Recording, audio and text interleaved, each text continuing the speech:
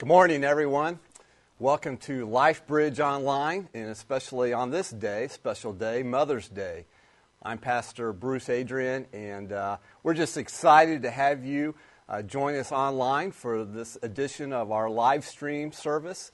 And so thank you for watching. We really appreciate it. In fact, if this is your first time to watch online, or maybe you're not part of our Life Bridge family, I want to invite you to let us know who you are. And you can do that by filling out the online connection card there in the comments section. And so take a few minutes to do that. We would really appreciate it. In fact, if you have a prayer need and you would like somebody to pray with you, pray for you concerning a need that you may have in your life, we'd love that opportunity as well. And you can share that prayer need through the connection card that's there in the comments section, the online connection card. And so take a few minutes to do so. And like we encourage you to every Sunday, please, like and share this live stream to your friends. And that just helps us to get God's Word out to a variety of different people that goes beyond just our Life Bridge family. And so you can help us in that way. As you know, today is Mother's Day. And so happy Mother's Day to all the moms out there that are watching this morning. We just so appreciate you and your role in motherhood. In fact, there's a lot of conversation that's been going on for the last few weeks of essential versus non-essential when it comes to jobs and our workplace and what that might be. And moms, I just want you to know that your calling as a mother is essential, very essential. In fact, your role in the life of your children or even adult children is essential and worthy of praise. And so our prayer for you this morning is that God would give you an abundance of grace to persevere in your role as mom. Not only today, but in next week, this week, the weeks ahead, the coming months. And so, thank you for serving in that role. We so appreciate it. So we pray that you have a wonderful, wonderful day on a unique day, a little bit different, obviously, since we're not able to gather in person and meet. We're obviously still on lockdown, and so nonetheless, we're excited to be able to bring God's Word to you. And I'm super excited to be able to welcome Kim Adrian and Zach Adrian. Kim's going to come and sing, and Zach's going to be playing on the keyboard. Now, you're not going to see Zach. Zach's over on the side here. But you'll hear him playing the keyboards. And so, Zach, thanks for taking time. Kim, come on up. And she's going to sing a couple of songs. And we pray and hope that this will just lift your hearts and your spirits as we worship our Savior today.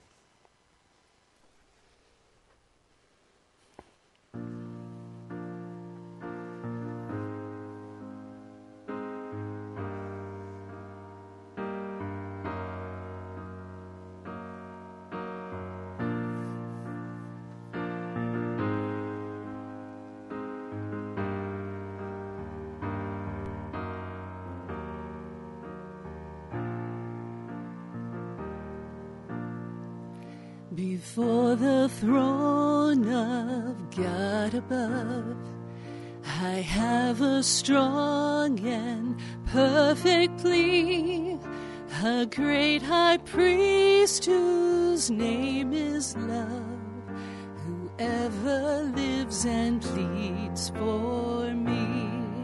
My name is graven on his hands, my name is written on his heart. I know that while in heaven he stands, no tongue can bid me thence depart. No tongue can bid me thence depart.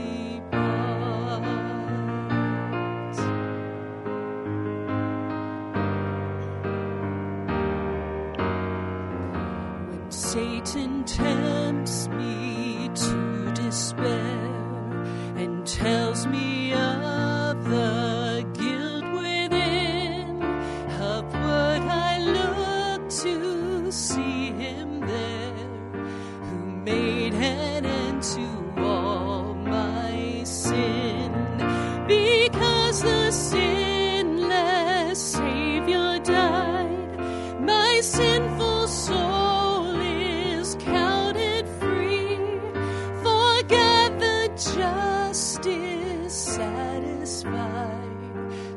look on him and pardon me, to look on him and pardon me.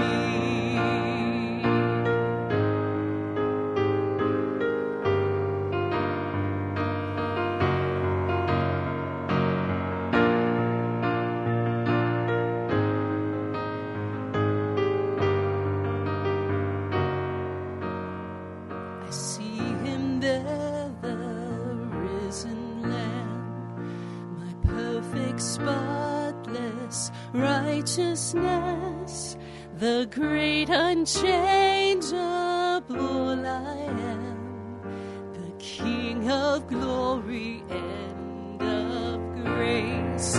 One with himself, I cannot die. My soul is purchased with his blood. My life is hid in Christ on high, with Christ my Savior and my God, with Christ my Savior and my God. One with himself, I cannot die. My soul is purchased with his blood.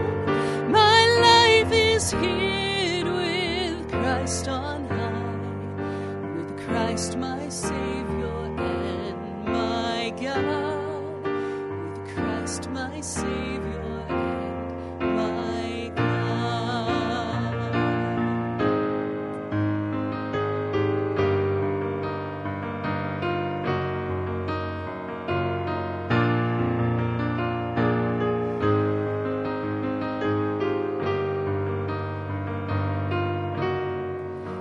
Before the throne of God above, I have a strong and perfect plea, a great high priest whose name is love, whoever lives and pleads for me, whoever lives and pleads for me.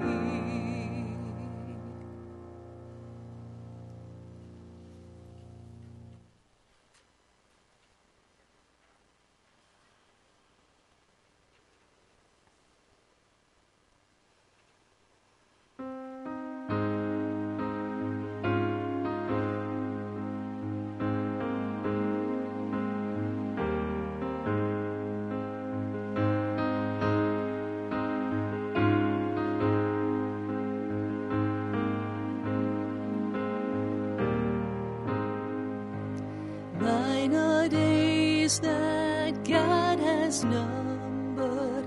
I was made to walk with him, yet I look for worldly treasure and forsake the King of Kings.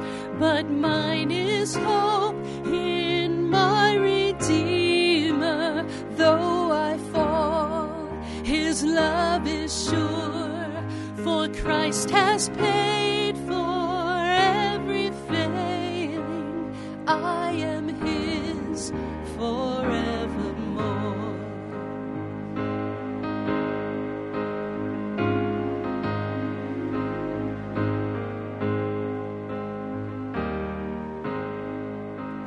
Mine are tears in times of sorrow, darkness not yet understood.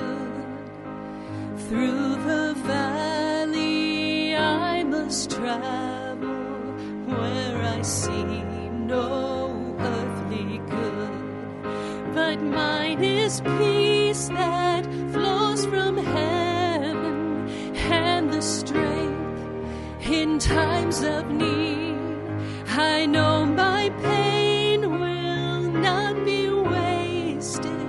Christ completes his work in me.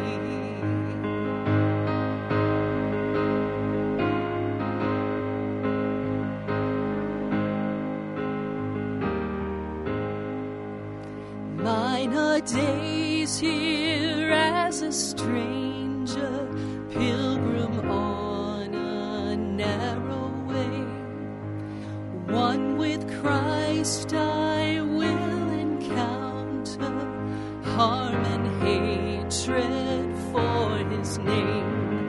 but mine is armor for the battle, strong enough to last the war. And he has said he will deliver safely to the golden shore. And mine are keys to Zion city, where beside the King I walk. For there my heart has found its treasure. Christ is mine forevermore.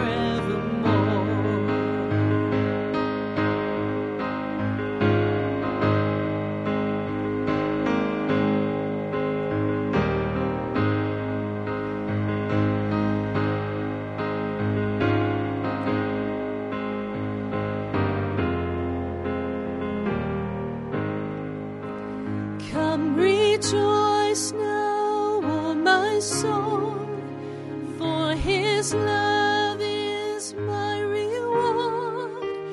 Fear is gone and hope is sure. Christ is mine forevermore. Come rejoice now, O my soul, for his love is my reward. Fear is gone and hope is sure. Christ is mine forevermore.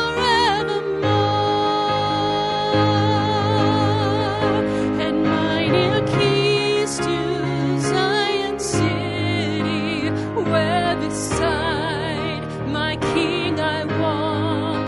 For there my heart has found its treasure. Christ is mine forevermore. Christ is mine forevermore. Christ is mine forevermore.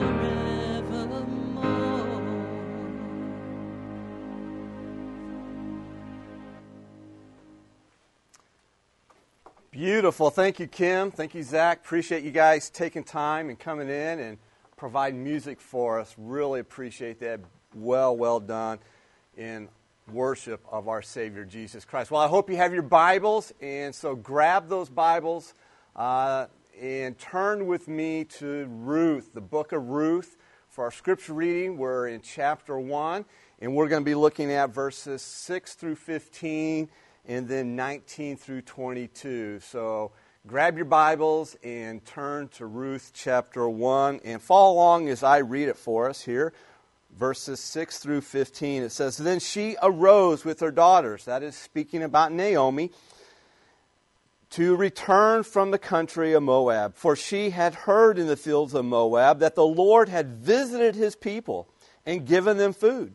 So she set out from the place where she was with her 2 daughters-in-law, and they went on the way to return to the land of Judah. But Naomi said to her 2 daughters-in-law, Go, return each of you to your mother's house. May the Lord deal kindly with you, as you have dealt with the dead and with me. The Lord grant that you may find rest, each of you in the house of her husband.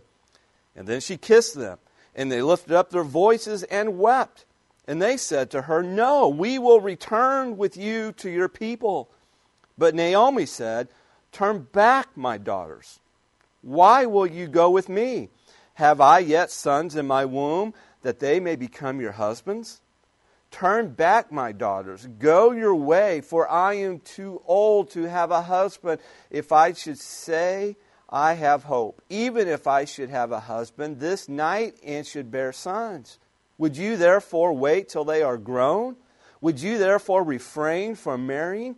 No, my daughters, for it is exceedingly bitter for me, for your sake, that the hand of the Lord has gone out against me. Then they lifted up their voices and wept again. And Orpah kissed her mother-in-law, but Ruth clung to her. And she said, See, your sister-in-law has gone back to her people and to her gods. Return after your sister-in-law. But Ruth said, Do not urge me to leave you or to return from following you, For where you go, I will go, and where you lodge, I will lodge. And then drop down to verse 19, and we see, so the two of them went on until they came to Bethlehem. And when they came to Bethlehem, the whole town was stirred because of them. And the women said, "Is this Naomi?" And she said to them, "Do not call me Naomi. Call me Mara, for the Almighty has dealt very bitterly with me. I went away full, and the Lord has brought me back empty. Why call me Naomi, when the Lord has testified against me, and the Almighty has brought calamity upon me?" So Naomi returned, and Ruth the Moabite, her daughter-in-law with her, who returned from the country of Moab, and they came to Bethlehem at the beginning of barley harvest. Wow, what an amazing passage of Scripture as we continue in our series here in the book of Ruth. And so far, over the last 2 Sundays, we have seen that the overarching theme, you might say the big idea of the book of Ruth, is that if you want to find hope in a fallen world, then we need to turn to God for hope. Why? Because God is at work even in the darkest, bleakest times of our lives. Now, at first, this was a lesson that was not very apparent to Naomi. In fact, quite honestly, this was a lesson that Naomi had to learn the hard way. It was a process for her, a journey, if you will, in her own life of learning the truth of this lesson, that God is at work even in the worst of times. How many of you enjoy going to the dentist? That's what I thought, not that many people. In fact, I fully admit that I have an aversion to dentists and needles. And one reason why is because I don't like pain. In fact, I hate pain, and so I try to avoid pain at all costs. And you sit in the dentist chair, the assistant comes in with a needle and says, "Oh, this will only feel like a little pinch." Not true. In fact, just a couple of months ago, I had to get a crown put on, and it was awful. The dentist accidentally poked me in the lip, and I thought I was getting a Botox injection. It hurt so bad. And then, not only that, but think about the name crown. I mean, that is an appropriate name because only kings and queens can really afford them, but that's a different issue.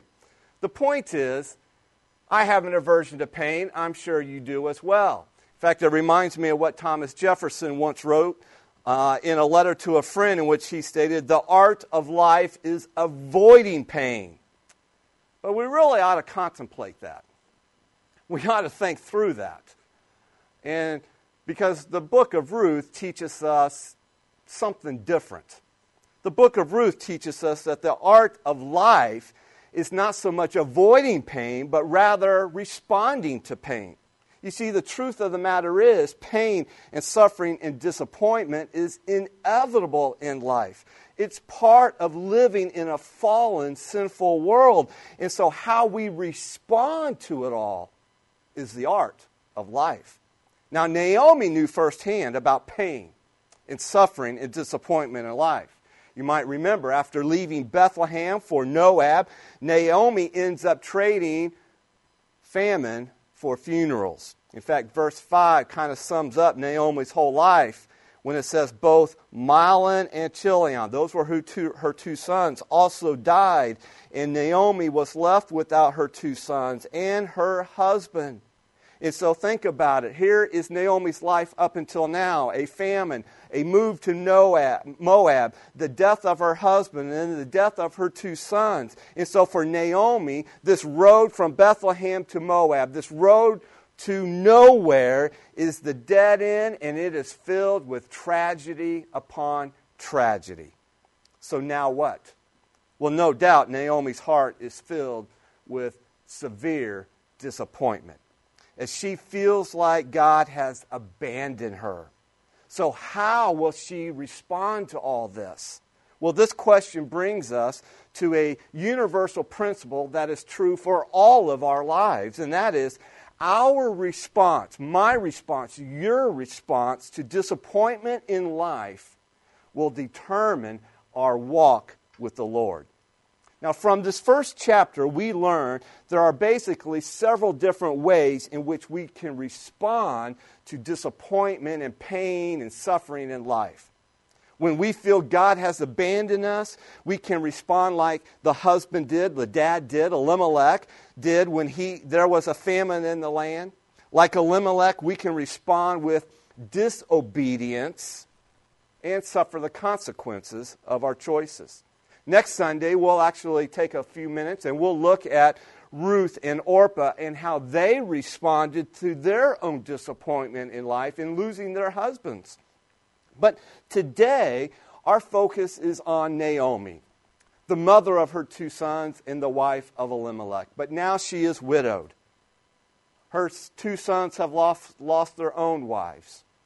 And so we're going to look at Naomi's response to disappointment in life. And so maybe you're here this morning and you feel like God has abandoned you. And what we're going to see in Naomi's response is that she responded with despair.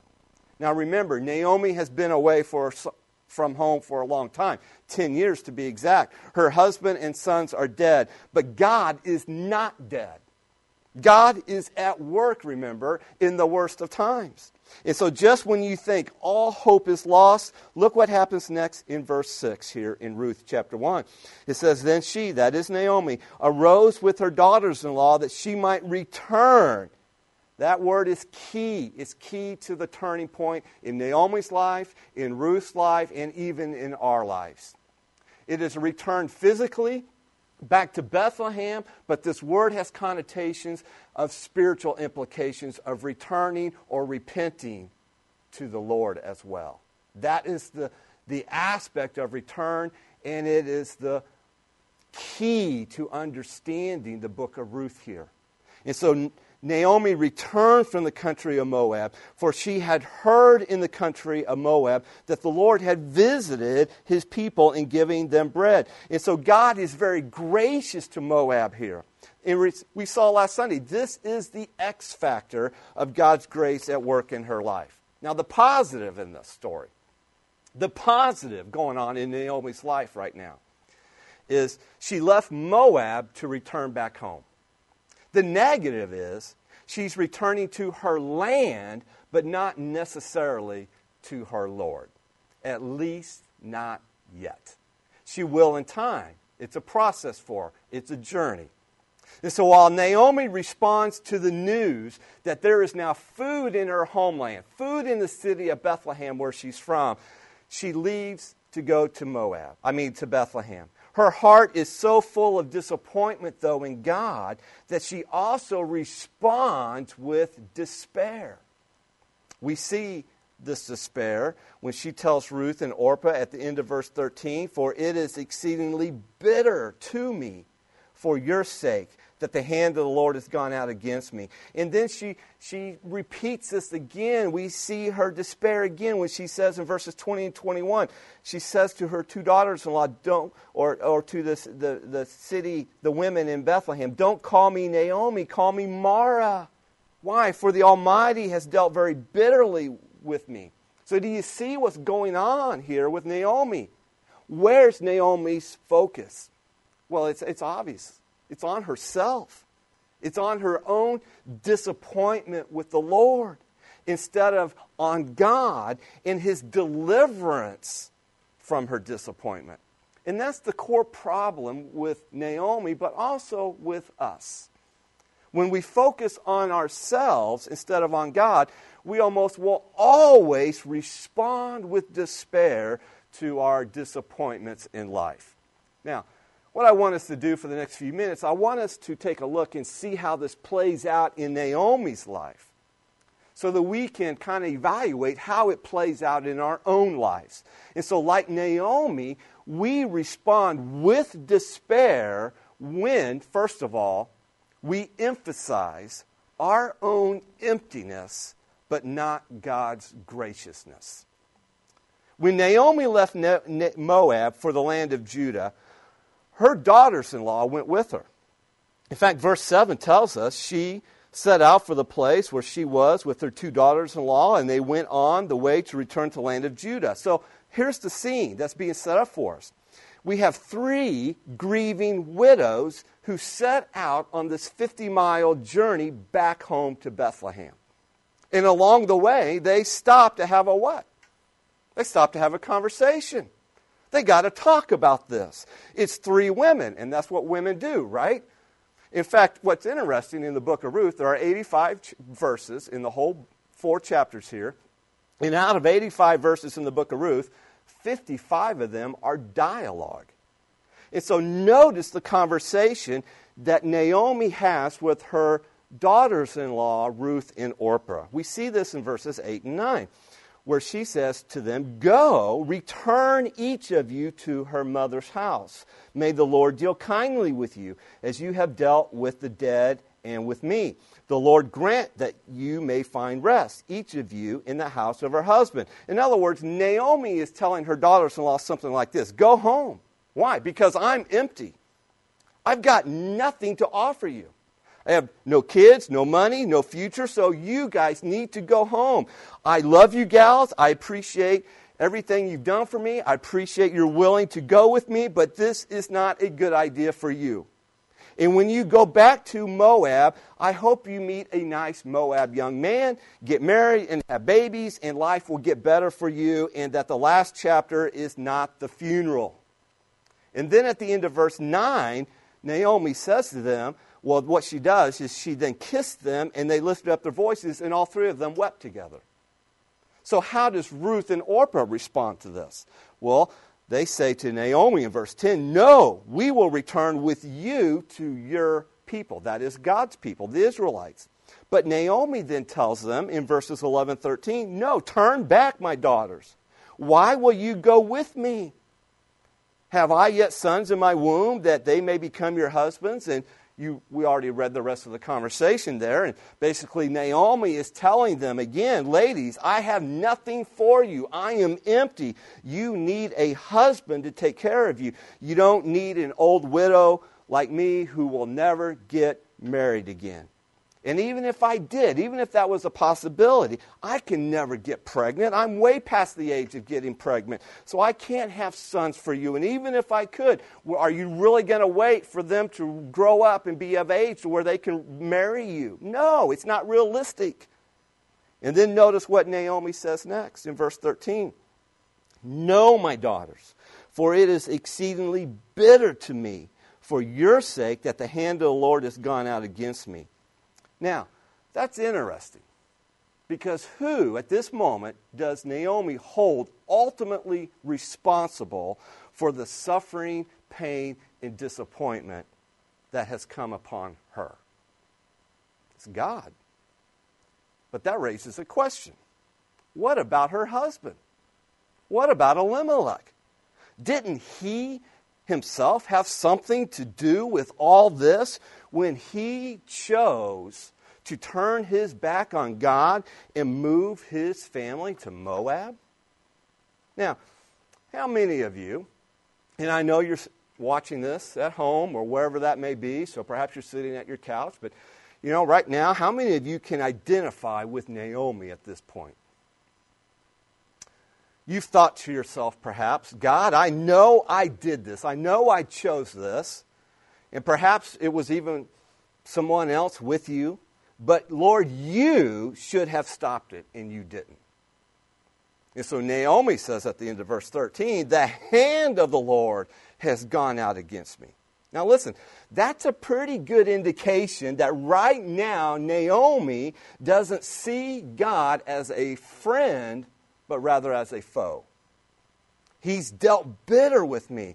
He has made my life hard. He has gone out against me. And then Naomi ends this whole conversation by telling Ruth in verse 15, "See, your sister-in-law has gone back to her people and to her," what? "gods. Return after your sister-in-law." Whoa. That raises a question. Why would Naomi plead with her daughters-in-law to go back? Go back where? To Moab. Especially when she knows that God is blessing the land of Judah. And his curse is on the land of Moab. Listen, if it was right for Naomi to go to Bethlehem, where the one true living God was blessing his people, then wouldn't it be right for Ruth and Orpah to go with her as well? Instead, Naomi tried to influence, encourage, even telling Ruth and Orpah to go back to their families and their false gods in Moab. Now, why would Naomi be doing this? Why did she try to turn back Ruth and Orpah to go back to Moab? Well, I think there are two reasons. First of all, Naomi considered herself unworthy of love. She simply considered herself unworthy of love. You almost get the impression in reading the story here that Naomi didn't want to take Ruth and Orpah back to Bethlehem because in many ways they were what? They were living symbols of her family's tragic mistake and disobedience of moving to Moab 10 years ago. It's almost as if Naomi is now trying to cover up her family's disobedience. She knows that every time she looks at these two daughters-in-law, she will be reminded of all that she has lost in Moab. She doesn't see their presence as a blessing to enjoy, but rather as a burden to bear. And so she detaches herself from Ruth and Orpah. And in detaching herself from them, this sad widow is isolating herself from those closest to her, those who could support her. But underneath is actually a deeper issue. You peel back the layers of self-pity, and you begin to see that Naomi has now convinced herself that God no longer loves her, and neither should Ruth and Orpah. This is evident when Naomi says in verse 8, "May the Lord deal kindly with you as you have dealt with the dead and with me." You see, the reason Naomi wants her daughter-in-laws to leave is because she identifies herself with who? Or with what? With the dead. In other words, in her mind, in her reasoning, she thinks what is left of my life is as good as dead. I'm empty. I have nothing to offer. I'm unworthy of love.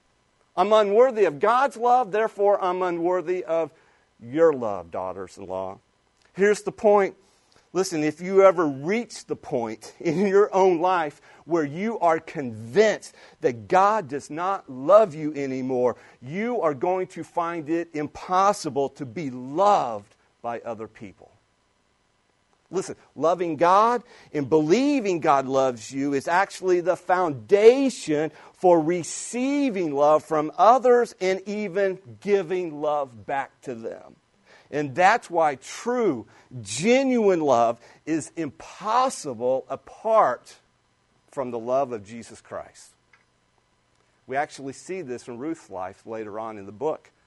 In fact, the commitment that Ruth will show Naomi is only possible because Ruth becomes committed to Naomi's one true living God, who gives her the foundation, who gives her the compelling reason to love because it's God's love in her own heart working.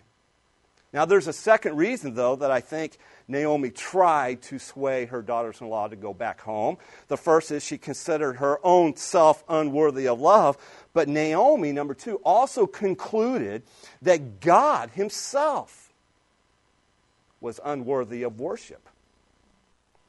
You see, Naomi thinks she has nothing to offer Ruth and Orpah in Bethlehem. And I just want to say, are you kidding me? Naomi has everything to offer Ruth and Orpah in Bethlehem. Listen, she has heard what? When she was working in the fields of Moab, she heard God was doing what?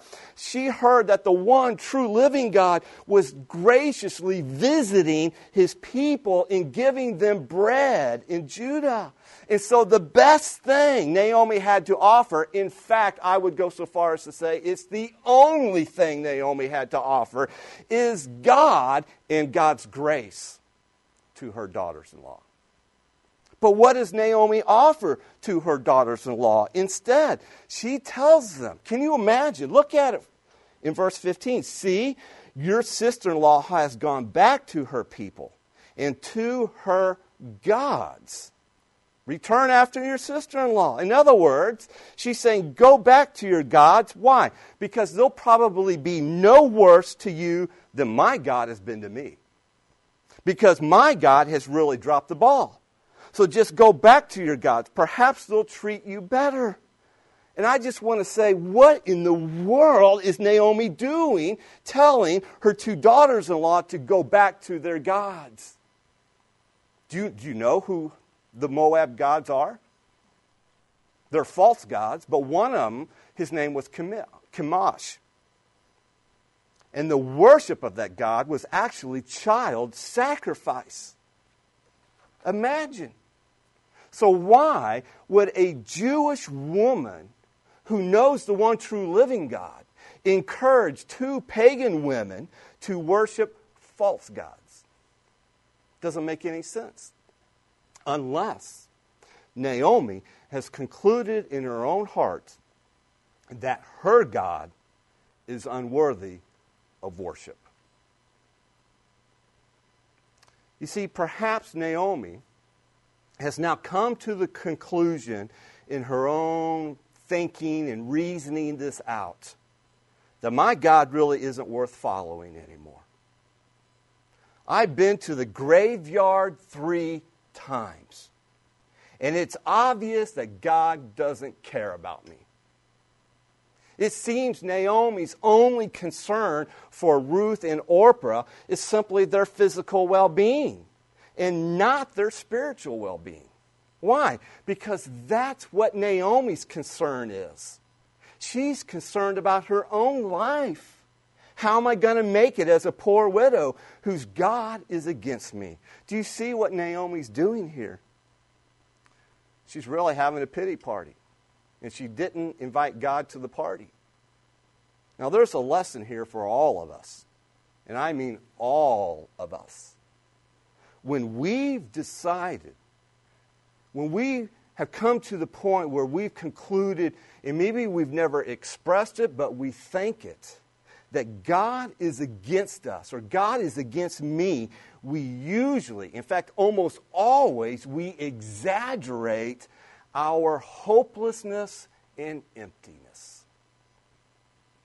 We become so bitter. We can't see the rays of light that are peeping through the clouds. Listen, it was God who broke the famine and opened the way home for Naomi. It was God who compels Ruth to stay with Naomi. It was God who intervenes on behalf of Boaz's life, as we'll see later in the book of Ruth here. But Naomi is so focused on her own emptiness, her own hopelessness, that she can't see God's grace at work in her own life. She will in due time, but not at this moment. So like Naomi, we respond with despair when we emphasize, when we focus on our own emptiness, and at the same time, we forget or even neglect God's graciousness.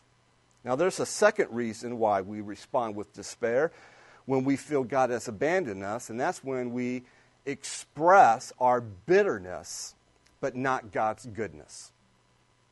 Now, the Bible doesn't tell us anything about Naomi and Ruth's journey back to Bethlehem. Instead, the focus is actually on their arrival in Bethlehem. Look what it says in verse 19. So the two of them went on until they came to Bethlehem. And when they came to Bethlehem, the whole town was stirred because of them. And the women said, "Is this Naomi?" Now, to put it in modern context, if this has happened today, it would have been all over social media. Naomi's home. After 10 years, Naomi's home.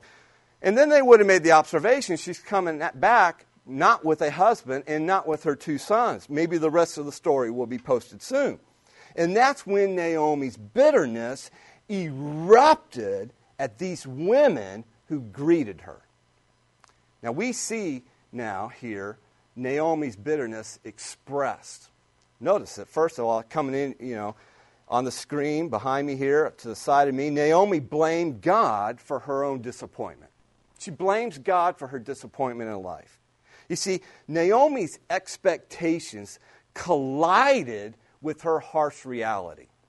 And that jolt, that collision, made her bitter. But what really provoked her was God's role in her disappointment. She blamed God for her bitterness. God is the one who has ruined my life, she says. And we see this in Naomi's play on words when she says in verse 20, "Do not call me Naomi." Remember what Naomi means? We saw this last Sunday. It means pleasant or sweet. Instead, call me Mara, which means bitter. And then she gives the reason why. "For the Almighty has dealt very bitterly with me." Now, Mara, or bitter, was exactly the right name for Naomi at this point in her life. In fact, it's a name with history. A history of God's people rebelling at His perceived lack of provision for their needs. It was in the wilderness at Mara that the children of Israel grumbled against the Lord because they couldn't drink the bitter water. You can read about it in Exodus 15. And this grumbling, if you can imagine with the children of Israel, took place just a few days after God performed one of the greatest miracles in all of the history of Israel, when He parted the Red Sea. And now they're grumbling and blaming God.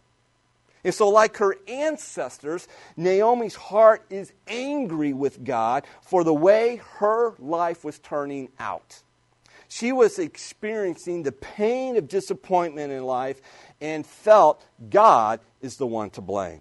And so now, if you might imagine the scene, she is coming back home. She's coming to Bethlehem, but she's doing so as a bitter old woman. See, Naomi blamed God for her disappointment, but it didn't end there. We also see that Naomi blamed God for her deprivation. Now, I'm sure most of you are familiar with those before and after pics, especially for those weight loss clinics that you see on infomercials or commercials on TV.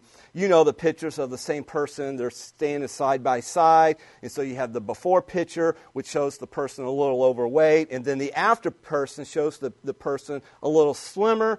And then the clinic gets all the credit, like Weight Watchers or who or whatever. Well, I want to give you an example of a before and after picture coming up on the TV screen here. This is the Adrian family before and after. And it's a difference of 14 years. The first picture is taken in 2005. The second picture is actually taken in 2019. So you have this before and after of 14-year difference. And so you kind of see, it's kind of funny a little bit, although I don't think I've changed that much. The rest of my family has, but that's debatable. And anyways, here's what I want you to notice. Naomi herself has a before and after picture. And there's 10 years difference in her picture. And here's what we see in it. She says, in her own words, "I went away full," that's before, "and the Lord has brought me back empty." That's her after picture. In other words, I left here, home, with everything, but now I am left with absolutely nothing. The big difference for Naomi is she looked worse, though, in her after picture than in her before picture. The before picture was a happy one.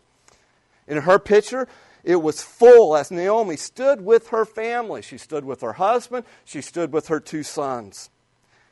On the day they left Bethlehem for Moab. And so although they were hungry, they were, quote, happy.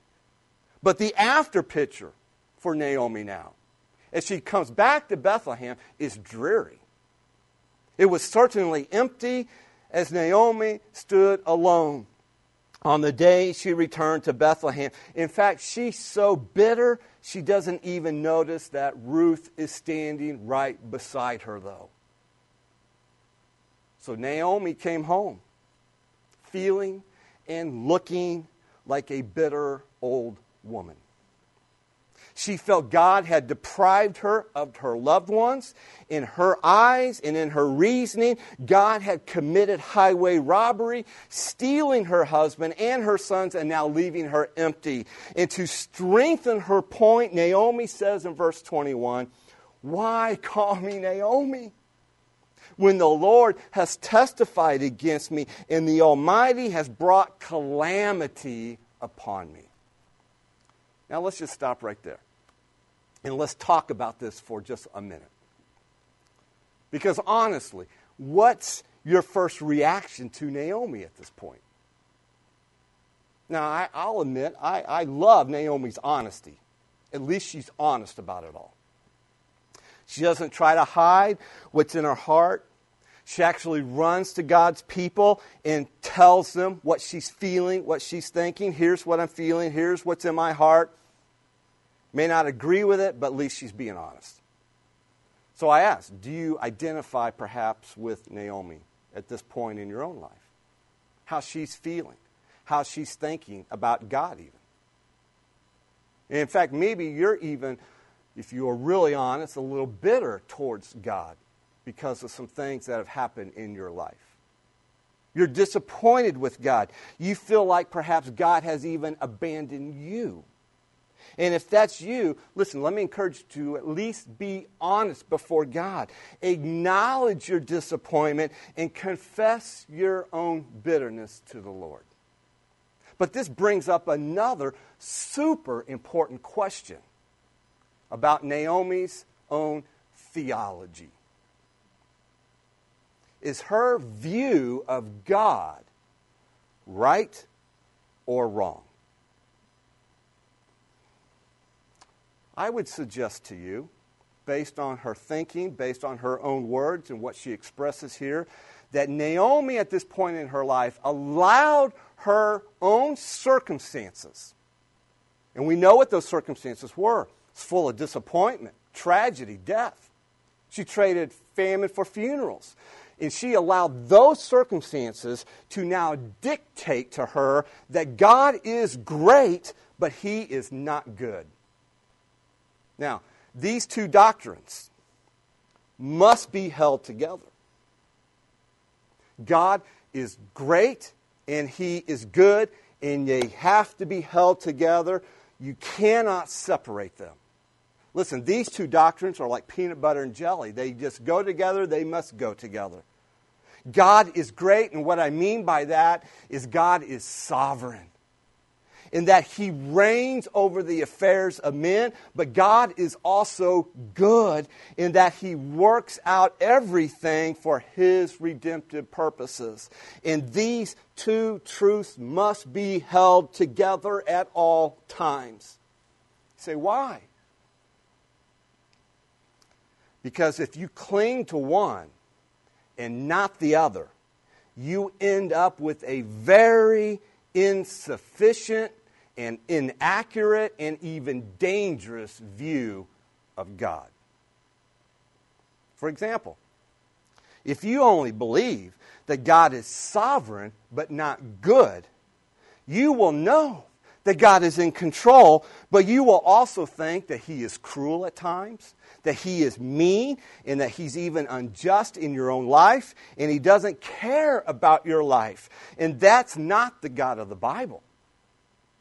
And if you only believe that God is good, but He's not great, He's not sovereign, then you will end up with a God who's lovey-dovey, a God who cares, but doesn't have the power to intervene in our lives in order to accomplish His redemptive purposes. And let me tell you, that's not the God of the Bible either.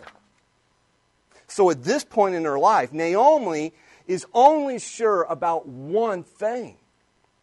God is great, but God is not good. And so consequently, she responds with despair great despair, and even bitterness in light of her disappointing circumstances. You see, Naomi is mistaken, gravely mistaken, to measure God's goodness by her own level of happiness or her immediate circumstances. But let's be honest, we do the same thing, don't we? We're all prone to do the same thing that Naomi's doing here. We are prone, we are tempted, we struggle with it. We judge God's love, we judge God's goodness by how many of our own desires get met, by whether or not our dreams come true.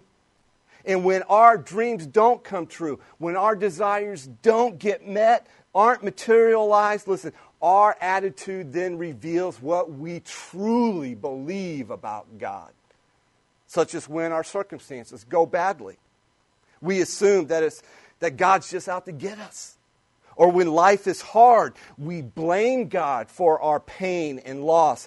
And this results in this view of God is we become very bitter towards God, that we completely miss the marks of God's goodness at work, even in the midst of our disappointment and difficulties.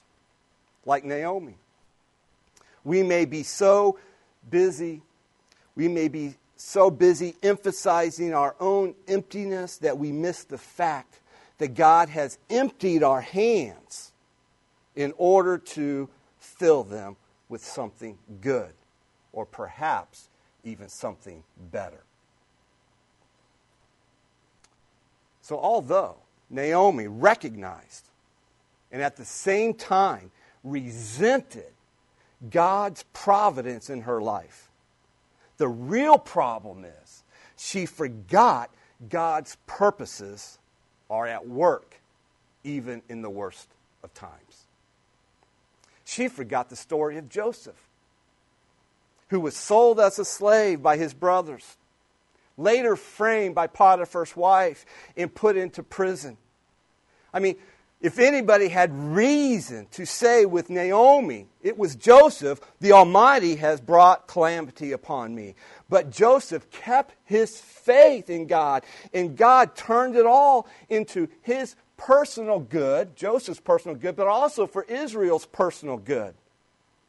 The key lesson is found in Genesis 50, verse 20, when many years later, Joseph looks at his brothers, who are the ones who sold him into slavery, and he says to them, but as for you, you meant evil against me, but God meant this all for good. You see, Naomi is right to believe in a sovereign God who rules over the affairs of all people and even gives each day both its pain and its pleasure. But she needs to open her eyes to the signs of God's grace and goodness at work. Think about it. It was God who visited his people in giving them bread in Bethlehem. It was God who opened the way home for Naomi. And notice God's goodness at the end of verse 22 when it says, and they came to Bethlehem at the beginning of what season? Barley season. In other words, there is a harvest to reap. That's hope. The famine is now gone, and God's blessing has arrived. It's a whole new season of Bethlehem. And if Naomi could only see what this is going to mean. Not only that, but Naomi needs to open her eyes to who is standing beside her, who came home with her. And that was none other than Ruth. What a blessing Ruth is going to turn out to be. A blessing of God's grace and goodness. And yet, as she and Ruth arrive home, what does Naomi say in verse 21? The Lord has brought me back empty? Not so, Naomi. Listen, she's so full of bitterness in her own heart, she can't even see the goodness of God in Ruth.